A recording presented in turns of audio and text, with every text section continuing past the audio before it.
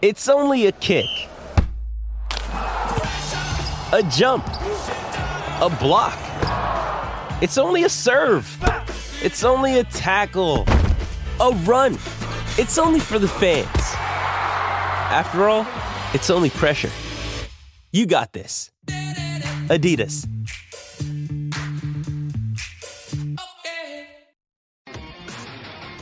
Time to go. Done time. Oh, wrap it up. And Donovan Mitchell, you saw him just kind of put his hands like, yeah, it's over. Yeah. The windmill to win it. Welcome back to BetQL Daily, presented by BetMGM with the Joes and Aaron Hawksworth on the BetQL Network.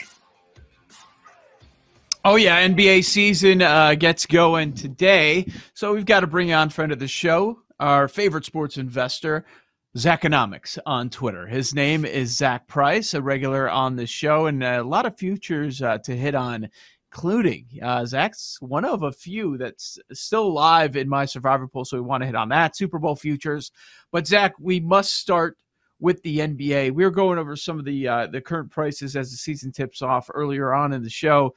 And it's funny, like, it's just like there's a group of 5 teams. All right, put them all 7, 8-1. That's how a lot of sports books are handling that. Okay, we'll go to the next tier. Everybody's 14-20. Then we'll drop it down a little bit. That just really seems like where the pricing seems to be. Is there value in grabbing any championship futures today, or is there more value in actually sitting back, watching some of it, and maybe buying a team that you believe in low?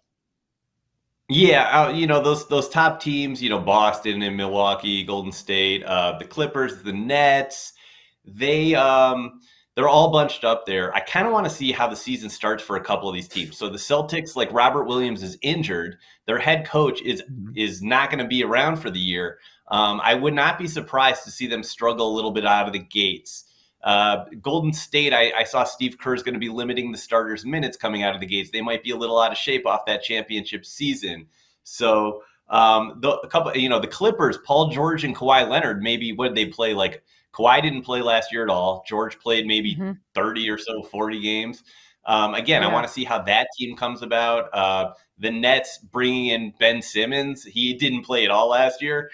Let's see how that plays out. The Milwaukee Bucks are probably the only team out of all those that I would maybe buy some futures now. They started very slow last year as well into November. They were about 500. So I did pick up some Bucks futures. I had a lot of Bucks futures last year, and my heart broke when Chris Middleton got injured in that Celtics series. So I'm going to start up with the Bucks and wait to see on those other top teams right there. I love that. Yeah, we were just talking about that earlier in the show. What about MVP? So Jokic won it the past 2 seasons. Giannis, the 2 before that. It's got to be some new blood in there, right? Where are you looking for MVP? So it seems like every year, Aaron, that Luka is the favorite, and he always drops in odds. He starts around 4-1, and then he always comes down. Now I don't know if this is the year he just starts off hot and takes it all the way home.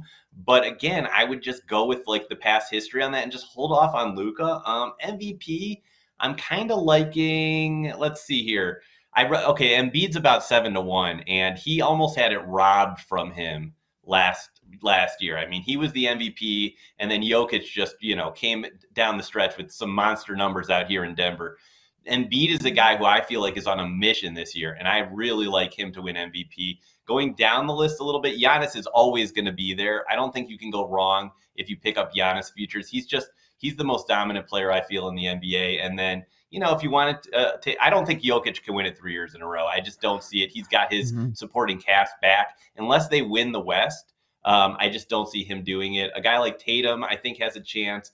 But down the list, Ja Morant's 15-1. I'd rather take the Grizzlies in futures around 20-25-1 than put it all on Ja. He gets injured quite a bit with that thin frame. Long shot, how about LeBron James, 30-1? He had MVP numbers last year, but his team was horrible. I'm from Cleveland. I watched this guy since he was a sophomore in high school. He's the greatest player of our generation. If the Lakers can stick it together, I think LeBron at 30-1, I think that drops to single digits. I brought that name up earlier. Yeah, he's not even top 10 in the odds, and then going to pass Kareem on the all-time scoring list. Narrative's going to get out of control. Voters want to give it to him. Like I can see there being some value there on LeBron. Okay, so we're on the same wavelength there. What about rookie of the year? And it isn't strictly okay. You're the one pick. You're the favorite. Let's move down the line. There is a line of demarcation. After the top 5 is where you really see that drop off.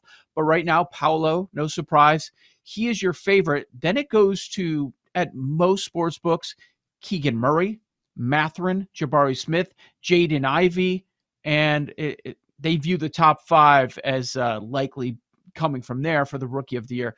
What about you? Is it worth even going down the board at all, or do you have a favorite up there? Yeah, I've done really well in the rookie of the year in the past. Unfortunately, last year, Evan Mobley got it snuck out from underneath him by Scotty Barnes. But, Scotty Barnes and Mobley, I think, were the 3rd and 4th pick in the draft. And we had Jalen Green and Cade Cunningham were the leading favorites coming into the year. They were nowhere to be found in the voting. So I'm going to stay away from Paolo right away at 2-1 or whatever he is. I love Keegan Murray. He's really a great player. And, you want to talk narrative. If he can get the Kings somehow, some way into the play-in game, I think that's the story of the year for rookies. I don't want to go too far down the board, Joe, without watching some of these players. I usually, with rookie of the year, I like to watch how they come out, see where they are in the rotation. Last year, I jumped on Mobley maybe after the 3rd game after I saw he was playing 36 minutes and just looked incredible. And, Benedict Mathurin over in Indiana, he led all rookies in scoring during the preseason. He's about 7-1. If Buddy Hield gets traded, and I know he's been in talks to be, that 3-point shooter all these contenders need, I could see Mathurin being a very high scorer next to Halliburton and also being a contender. So I'm going to stay away from the favorite. I love Chet Holmgren. It's a shame he's out for the year because I love his game and his defensive play. I was all over him. I would be all over him for rookie of the year. But without him, I'm going to go with Keegan Murray and Benedict Mathurin as my 5-1, 7-1 guys out of the gates, and then kind of watch the rest of the rookies, how they perform. I love it. What about 6th man of the year? I'm seeing Jordan Poole as the favorite, and I can see why. I mean, could be a starter on many teams. Where are you looking in this market? Yeah, Aaron, this award almost always goes to a shooting guard who scores. Dating back to the Pistons with the microwave.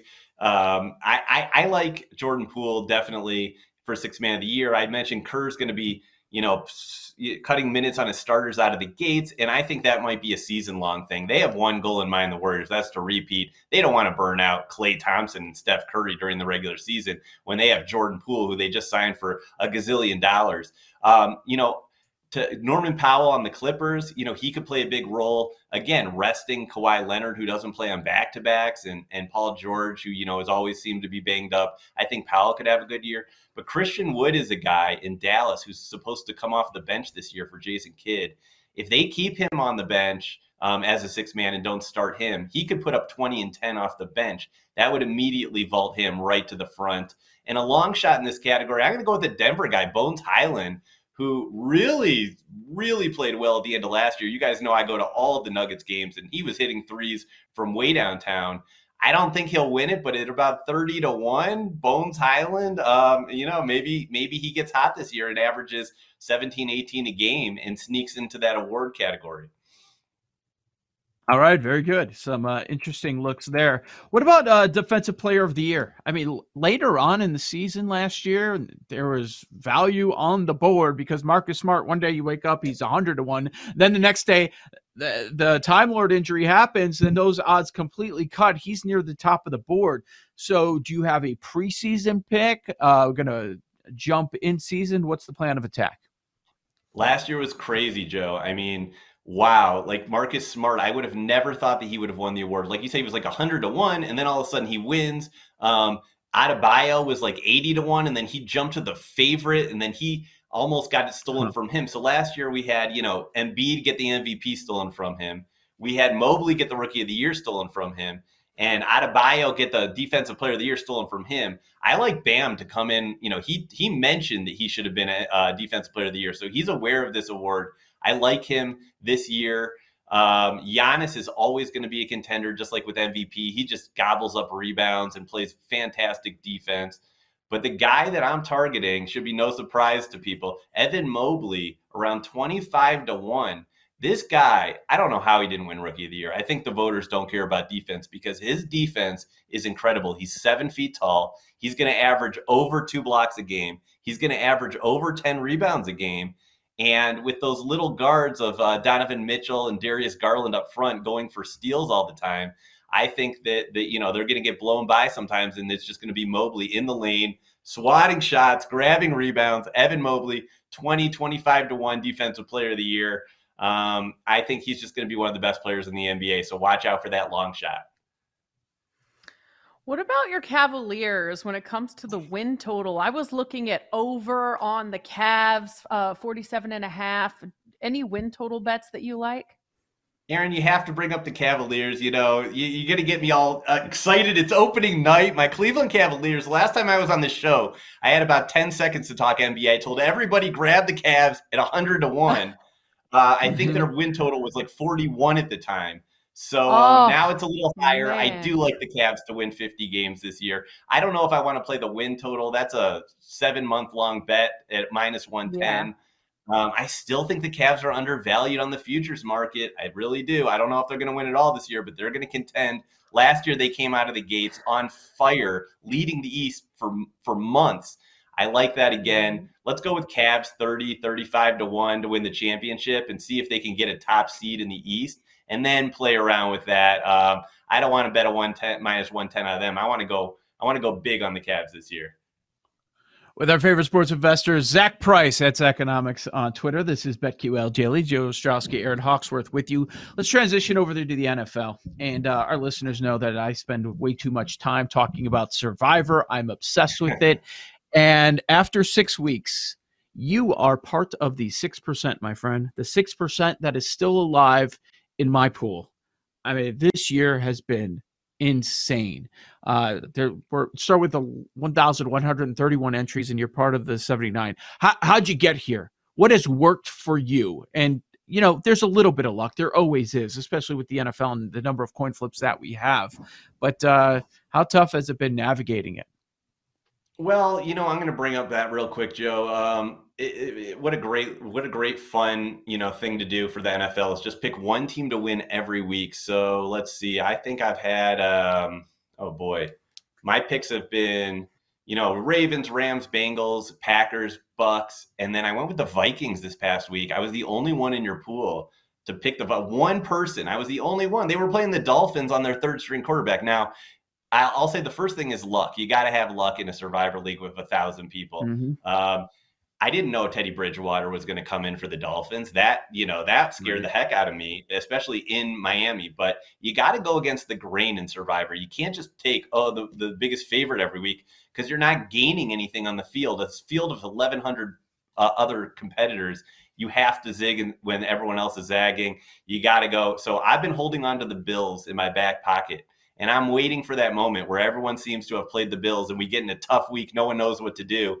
And I want to coast through while everyone else is picking coin flip games. So I think this week I might go with the Cowboys over the Lions, maybe the Chargers over the Seahawks. I got to think about that one. But I'm holding on to the Bills.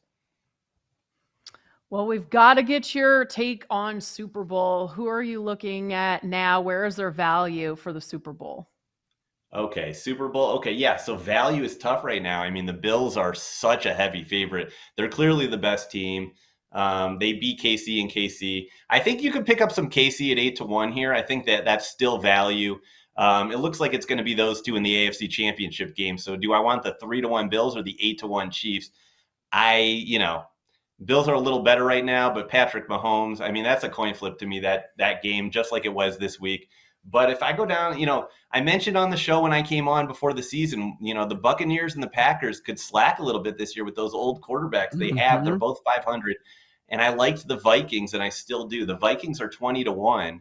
they're going to win that division. So give them the division. The NFC is very weak this year, very weak outside the Eagles. The Cowboys are about 20-25 to 1, and Dak Prescott hasn't even played. Everyone wants to say quarterback controversy. Dak was like the MVP last year until, things went south. I think he can come back. He didn't hurt his legs. I know it's his thumb. If he's okay with that thumb, the defense is great. They got that Turpin kick returns and punt returns. He's a flash of lightning. I like the Cowboys as a long shot in the NFC.